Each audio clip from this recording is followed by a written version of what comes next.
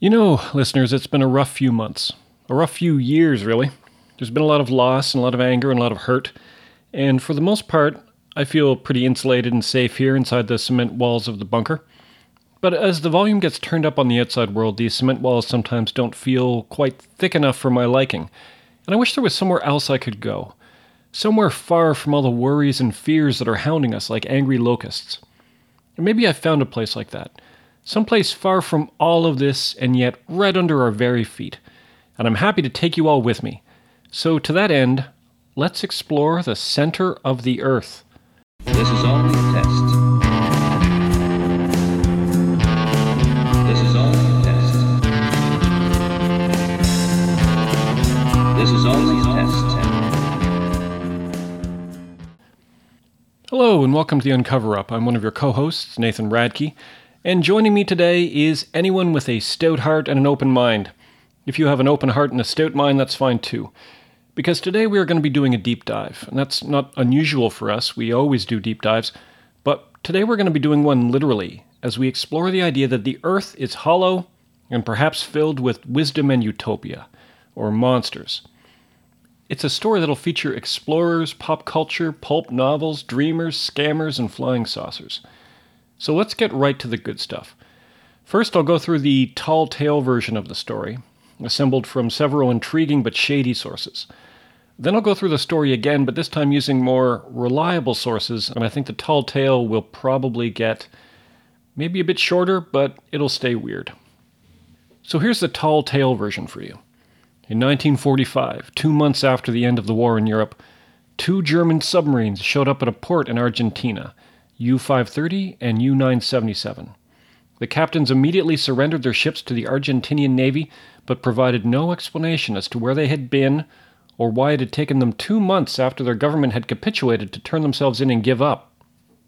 The logbooks in the submarines were nowhere to be found, but rumors started to circulate that these 2 submarines had been part of a top-secret, desperate mission to keep the Third Reich going even after the defeat of Germany and the end of the war, by transporting high-ranking Nazi officials to a massive hidden base deep in the icy terrain of Antarctica. The plan was almost a decade in the making. In 1938, the German steamship Schwabenland, carrying 2 seaplanes and a construction crew, had quietly gone to the bottom of the world.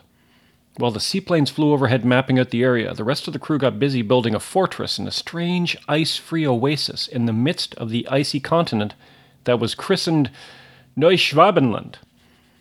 And already I'm regretting doing an episode with so many German words when Lee isn't around. But the Germans didn't just come across a lush green Shangri-La hidden in the Antarctic wastes. They had also discovered a massive hole that led into the Earth itself, and when they ventured into the hole, they discovered another civilization living under the Earth's crust. This underground society possessed technology far surpassing anything humans had developed, using an energy force called vril. This power that was able to carve tunnels through the earth, power flying vehicles, or even destroy or create life. And it was harnessed through the use of focused willpower. The Nazi explorers formed an alliance with this powerful underground society and started sending the Vril technology back to Germany to be studied and weaponized. Once World War II started, British intelligence learned of this base and, recognizing the grave threat that this new technology would pose once the Nazi scientists were able to fully understand it, they sent a team of SAS commandos to the Antarctic to destroy the base. However, this operation was unsuccessful as the small force was unable to penetrate the Neuschwabenland fortress, and the British commandos were wiped out by terrifying weapons that concentrated vril into rays that incinerated the men where they stood. And so, a few years later, even as Germany was in ruins and the Allied armies were at the doorstep of Berlin, 2 U-boats snuck away to bring high-level Nazis, including maybe even Adolf Hitler himself, to the Neuschwabenland base in order to regroup and start plans to reemerge and once again bring terror and destruction to the world. This is why, in 1947, a massive task force was assembled by the United States Navy. Under the orders of Secretary of the Navy James Forrestal, an aircraft carrier named the U.S. Philippine Sea and her 33 aircraft served as the flagship, and she was accompanied by a small fleet of destroyers, icebreakers, supply ships, and even a submarine.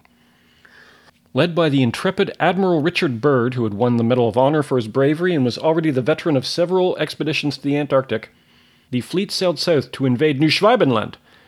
It was supposed to be a 6-month mission, However, things did not go as planned. As the fleet neared Antarctica, they faced heavy resistance. In addition to jet fighters, a weird new craft was seen, saucer-shaped, and emerging silently from beneath the ocean. They maneuvered in a manner that the American sailors couldn't understand, and as the crews of the ships looked on in horror, these saucer-shaped craft used powerful lasers to shoot the U.S. Navy Corsair fighter planes out of the sky. The torpedo boat USS Maddox attempted to engage with the saucers with their anti-aircraft weaponry, but were unable to even come close to hitting any of the saucers. Instead, the saucers turned their death rays on the Maddox, and the ship burst into flames and sank beneath the waves, taking its crew along with it. After this engagement, Admiral Byrd's fleet retreated. It had only been 2 months instead of the 6 months the operation had originally been scheduled for. Upon passing through Chile on the way back, a reporter asked Byrd what had happened, and Byrd responded that the task force had encountered a new enemy that could fly from the South Pole to the North Pole at an incredible speed. Only 2 years after the disastrous Antarctic battle, James Forrestal was asked by President Truman to resign and was sent to the National Naval Medical Center for treatment. Forrestal would be found days later dead after falling from a 16th floor window in the hospital. Finally, a decade later, another American fleet sailed south to finish what Byrd's fleet had started. This was done in complete secrecy, and most of the task force's records would be destroyed or hidden afterwards. Several nuclear missiles were fired at the base, finally destroying it in a barrage of atomic explosions. And that's the tall tale version. And like many tall tales, it's made up of a mixture of some truth, deliberate falsehoods, and accidental misinformation. In order to put together what actually happened, we need to start by going way back to 1692 and discussing the work of famed English astronomer Edmund Halley. If the name sounds familiar, it's because he was the scientist that predicted that the comets that had been seen in the sky in 1531, 1607, and 1682 were actually the same comet, and that it would return in 1835. He was correct, of course, and while he didn't live to see it, he did get the honor of having the comet named after him. Halley had also noticed something odd about the Earth's magnetic field. It didn't seem to be completely stable. As a ship traveled west in the ocean, their compass seemed to deviate away from true north, almost as if the magnetic poles weren't fixed in place but wobbled around a little. His solution to this odd situation was that the Earth wasn't a solid mass, but instead had smaller spheres within it that were spinning at slightly different speeds and directions from the outer sphere. This would explain why the magnetic field of the Earth wasn't constant. This is a pretty good and ingenious solution and isn't that much different from the beliefs of modern geologists. The key distinction being that while modern geologists also think the Earth is composed of concentric layers, other than the solid core at the center, they're mostly made of molten rock, and there aren't any gaps in between them that could contain a breathable atmosphere. And to Halley, not only was there a breathable atmosphere down there that kept the layers from crashing into each other, there was probably light as well. Maybe some of the material that made up the sun could also be found under the Earth's crust. And if there was light and air, there was almost certainly life. As Halley wrote, "Since we see all the parts of the creation abound with inanimate beings, as the air with birds and flies, the water with the numerous varieties of fish, and the very earth with reptiles of so many sorts, all whose ways of living would be to us incredible did not daily experience teach us. Why should we think it strange that the prestigious mass of matter, whereof this globe does consist, should be capable of some other improvement than barely to serve to support its surface?" In other words, there's all sorts of weird creatures living in weird places that we know of, so it's a safe assumption that there are weirder creatures living in even weirder places that we don't know about yet. It's not a terrible argument. It's similar to the one used to justify belief in extraterrestrial life. And while it hasn't yet been proven to be true of the interior of the world, it did prove to be true of some other seemingly uninhabitable spots, like the side of volcanic vents on the bottom of the ocean, which are crawling with crabs and tube worms. Well, Halley did propose an underground world filled with air, light, plants, and animals. He didn't say anything about how to get there. That would happen in 1818, when an American Army captain named John Cleves Symes started distributing pamphlets that said the following: "To all the world, I declare the earth is hollow and habitable within, containing a number of solid concentric spheres, one within the other, and that it is open at the poles 12 or 16 degrees. I pledge my life in support of this truth, and am ready to explore the hollow if the world will support and aid me in this undertaking. I ask 100 brave companions, well equipped, to start from Siberia in the fall season, with reindeer and sleighs, on the ice of the frozen sea. I engage we will find a warm and rich land, stocked with thrifty vegetables and animals, if not men. On reaching 1 degree northward of latitude 82, we will return in the succeeding spring. It's uncertain how Symes arrived at his conclusion. At the time he printed off his pamphlets, he was working as a trader in Mississippi. The fact that he mentions the concentric circles suggests that he may have been familiar with the work of Halley, or familiar with somebody who was familiar with that work. As for his motivation for the expedition, that's also hard to figure out. Although he did have 10 children, so he might have just wanted an excuse to get away from the house for a while. As well, this was at a time in history when the polar regions were amongst the few unexplored areas of the world. Colonialism had been going on for some time, and most of the rest of the world had been invaded by one colonial nation or another. But Symes wasn't able to gather his 100 men or any funding for an expedition. What he did manage to do was write a science fiction novel under the pen name Captain Adam Seaborn, in which the main character undertakes an expedition to the South Pole and discovers a massive hole in the ground that leads to a subterranean world filled with warmth, plants and animals, and a utopian society of evolved human beings. Well, Symes didn't put his name on the book, he did put his name in the book, by having the main character refer to him constantly to discuss just how right and smart he was, and how everyone should have totally believed him and listened to him. And also the underground world in the book was named Symesonia. The book didn't sell that well, but Symes kept at it, crisscrossing the country giving lectures about the hollow earth and the holes at the poles. He also petitioned the American government again to provide him with funding for an expedition, and again unsuccessfully. Symes did make the acquaintance of a young newspaper editor named Jeremiah Reynolds, who quit his job at the newspaper to join Symes on his lecture circuit. After Symes died in 1829, tragically still on the surface of the earth rather than deep within it, Reynolds continued lecturing and writing about the hollow earth and the Symes holes that could get you there. He even successfully put together a few expeditions to the southern hemisphere, although we never found a Symes hole.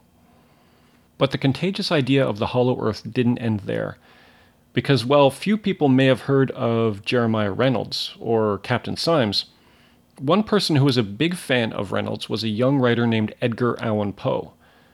Poe was just starting out and used the idea of the Symes holes as an inspiration for a number of his stories, including his only novel, The Narrative of Arthur Gordon Pym of Nantucket. After Poe, the hollow earth mantle was picked up by famed French 19th century sci-fi writer Jules Verne, who had read French translations of Poe that had been published by the French poet Baudelaire.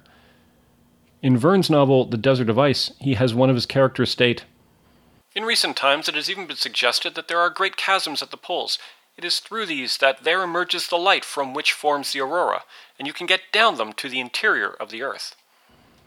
And so the Symes holes went from the brain of Symes, to Reynolds, to Poe, to Verne. Verne would go on to write a classic of science fiction titled Journey to the Center of the Earth, although his characters used a massive drilling machine to get there rather than a Symes hole. As kind of an odd side note, there was a new religious movement that formed in the late 19th century in New York State, in which the leader, a man named Cyrus Teed, claimed that we already lived in the inside of the Earth, and what we thought of as the sky was actually the space in the center of the planet. When we thought we were looking up, we were actually looking in. If we could have seen far enough, we would have seen the other side of the world above us in the sky. After getting electrocuted, having this vision and changing his name to Koresh, he started preaching the gospel of Koreshanity and formed a community of like-minded believers in Chicago in 1888. Eventually, the Chicago communes were shut down, and the group moved to an island off the coast of Florida, of course. The Koreshans, they ran a few candidates for public office at the beginning of the 20th century, unsuccessfully, and Koresh himself eventually succumbed to injuries he received while trying to break up a brawl out front of a grocery store. Before his death, though, he had told his followers that he was capable of the incorruptible dissolution of the physical body by electromagnetic combustion. In other words, he'd be able to renew his body and come back to life.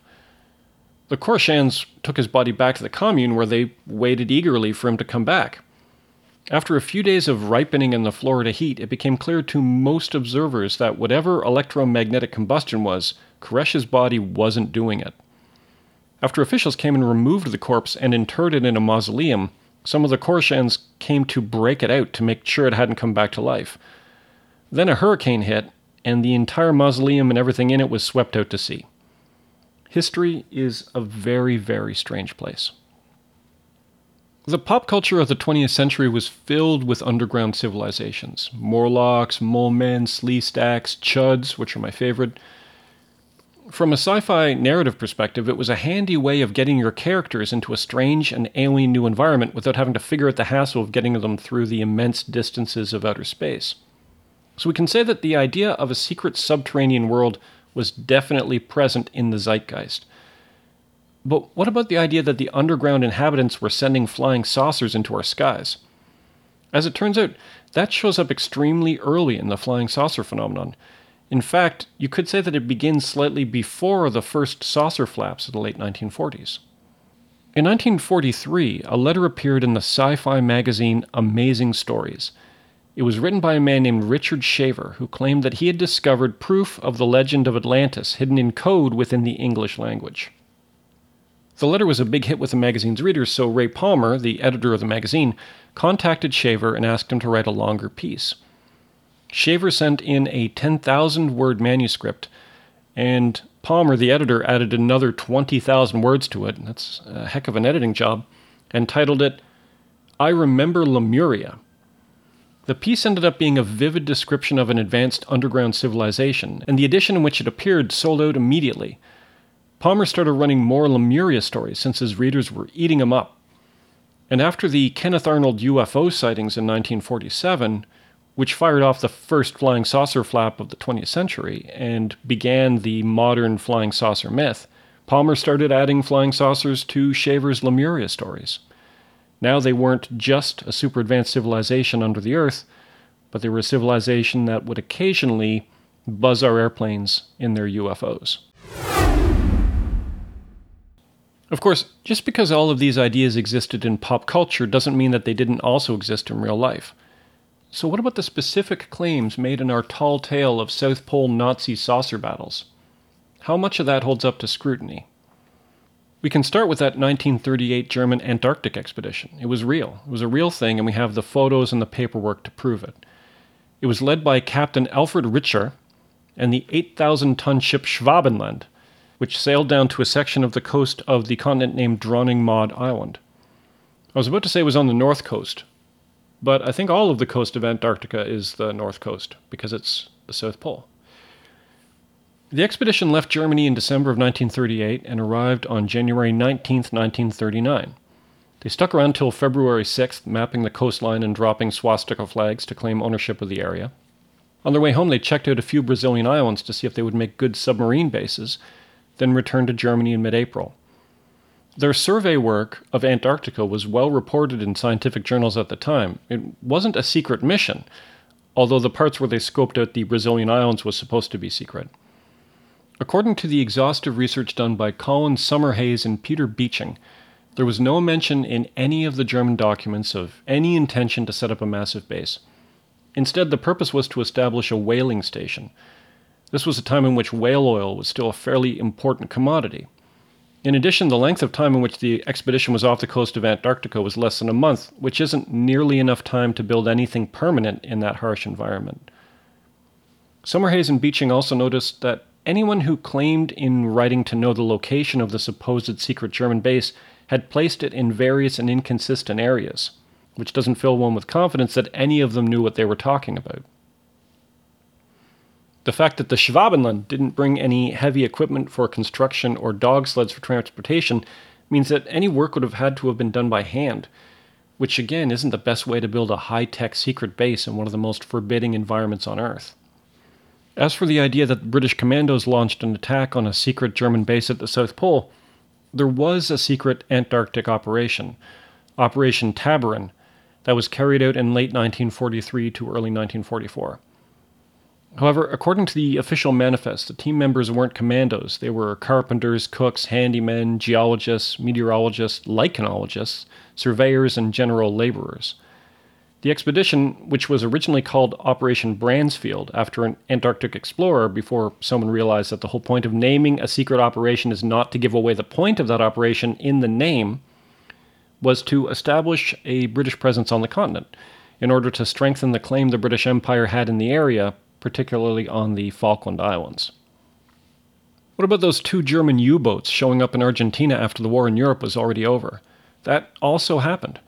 U-530 showed up to surrender in Mar del Plata on July 10, 1945, and U-977 showed up on August 17th. Since the Germans surrendered on May 5th, that means that U-530 was a month late in surrendering, and U-977 was over 2 months late. Did they spend that time shuttling German high command to an Antarctic base? Well, part of the problem with that hypothesis should be clear just from the dates, July and August. That's the middle of the winter in the southern hemisphere. Modern nuclear submarines have no issue diving beneath polar ice and staying under indefinitely. But World War II U-boats were diesel-electric powered, and they had to surface in order to run their diesel engines. The speed, range, and amount of time that they could spend underwater running on batteries was pretty limited. But if those 2 U-boats weren't in Antarctica, where were they? U-530 was a Type 9C-40 U-boat, which meant that it had a top speed of about 21 miles an hour surfaced, or 8.5 miles an hour underwater.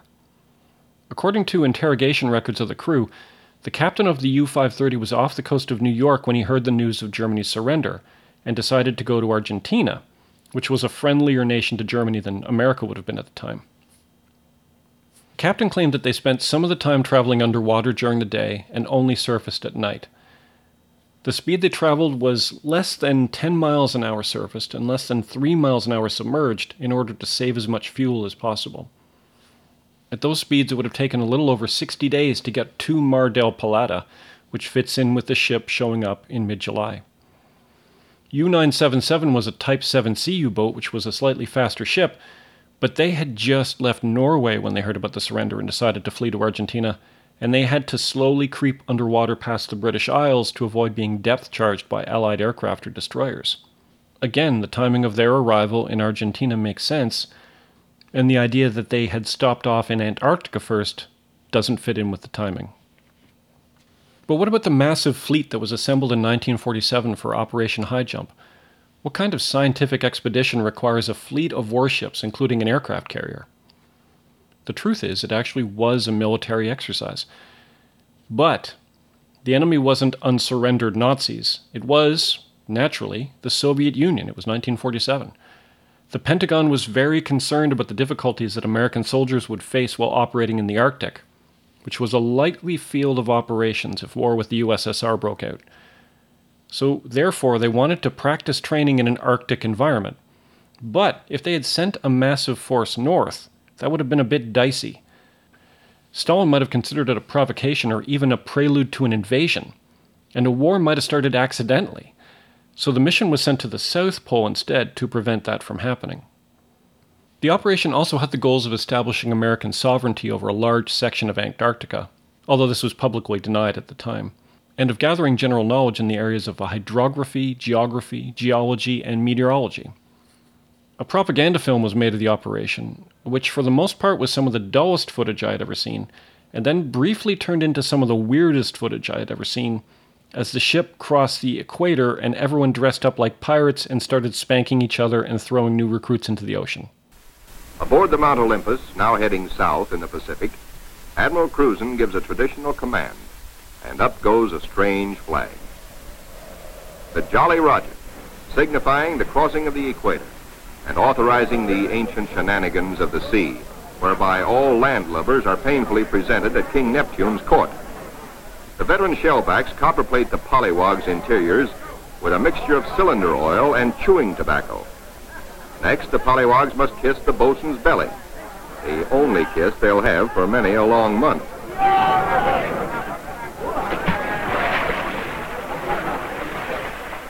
They wind up with a dunking and a final whacking to warm them up, officers and men alike. While some of the goals were hidden, the mission itself was widely publicized, and there were 11 journalists on board the ships who wired over 2,000 messages back to the newspapers and radio stations. Hardly a secret mission. As for the idea that they engaged in battle with flying saucers with death rays, there are a number of issues with that. 1. There's a specific ship that is mentioned in these stories as having been destroyed by the saucers, the torpedo boat USS Maddox. But there have only been 3 Navy ships named the Maddox. One was a destroyer built in 1918, which was eventually passed on to the Canadian Navy as the Georgetown. One was a destroyer that was built in 1942 and then sunk by German bombers in 1943. And one was built in 1944, but we know that that one can't have been sunk by flying saucers in 1947 because it was the Navy ship involved in the infamous Gulf of Tonkin incident in 1964 that was the beginning of the American official involvement in the Vietnam War. So there couldn't have been a USS Maddox that was sunk by flying saucers in 1947. 2.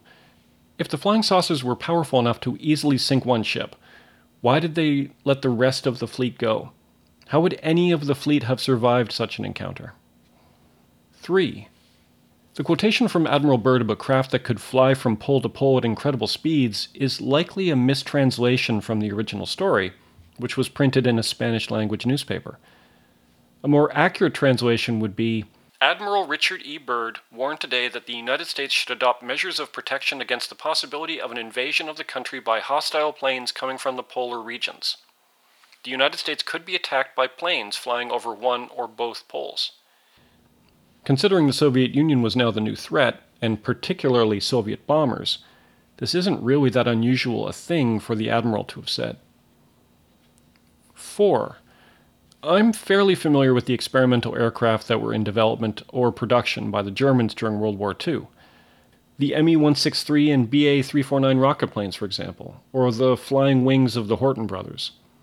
It seems super unlikely that the Germans would have had access to flying saucer and ray gun technology that could have carved up American planes and ships, but then rather than using it, they saved it to defend an Antarctic base after the war was already over? The earliest reference to the idea that Nazi saucers attacked Byrd's fleet that I could come across was a book by Mattern and Friedrich, written in 1975, entitled UFOs, Nazi Secret Weapon? ? And I gotta say, that question mark is doing a lot of work in that title.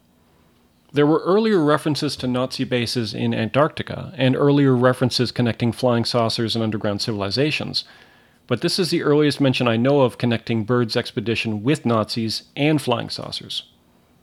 And the problem is, Friedrich, who co-wrote the book, it's a pen name.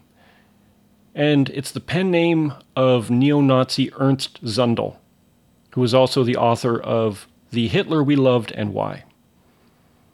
Zundel is hardly a reputable source or trustworthy, and his UFO work was probably done just to drum up interest in his publishing company and to perpetuate more white supremacist Aryan bullshit about the mystical powers Nazis had at their command.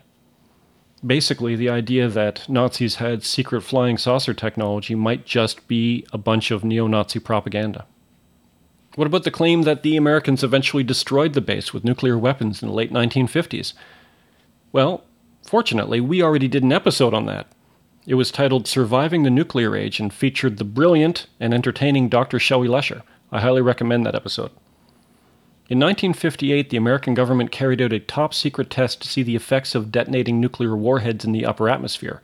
Again, top secret and bizarre and done near the South Pole, but not anything to do with the secret Antarctic base. So, at this point, it appears as though none of the claims made in our tall tale have held up very well to scrutiny. So, we started off by looking for a nice diversion from the worries of the world by escaping under the surface of the Earth, and ended up with Cold War experiments, Nazis, neo-Nazis, and nuclear explosions. On a more positive note, one of the reasons I doubt there was a giant Symes hole at the North Pole, at least, is that I know a person personally who went there, to the North Pole. David Shannon, who in 2009 became the first quadriplegic person to travel to the North Pole, where he planted a handicapped parking sign instead of a flag. And that is a much better note on which to end the episode.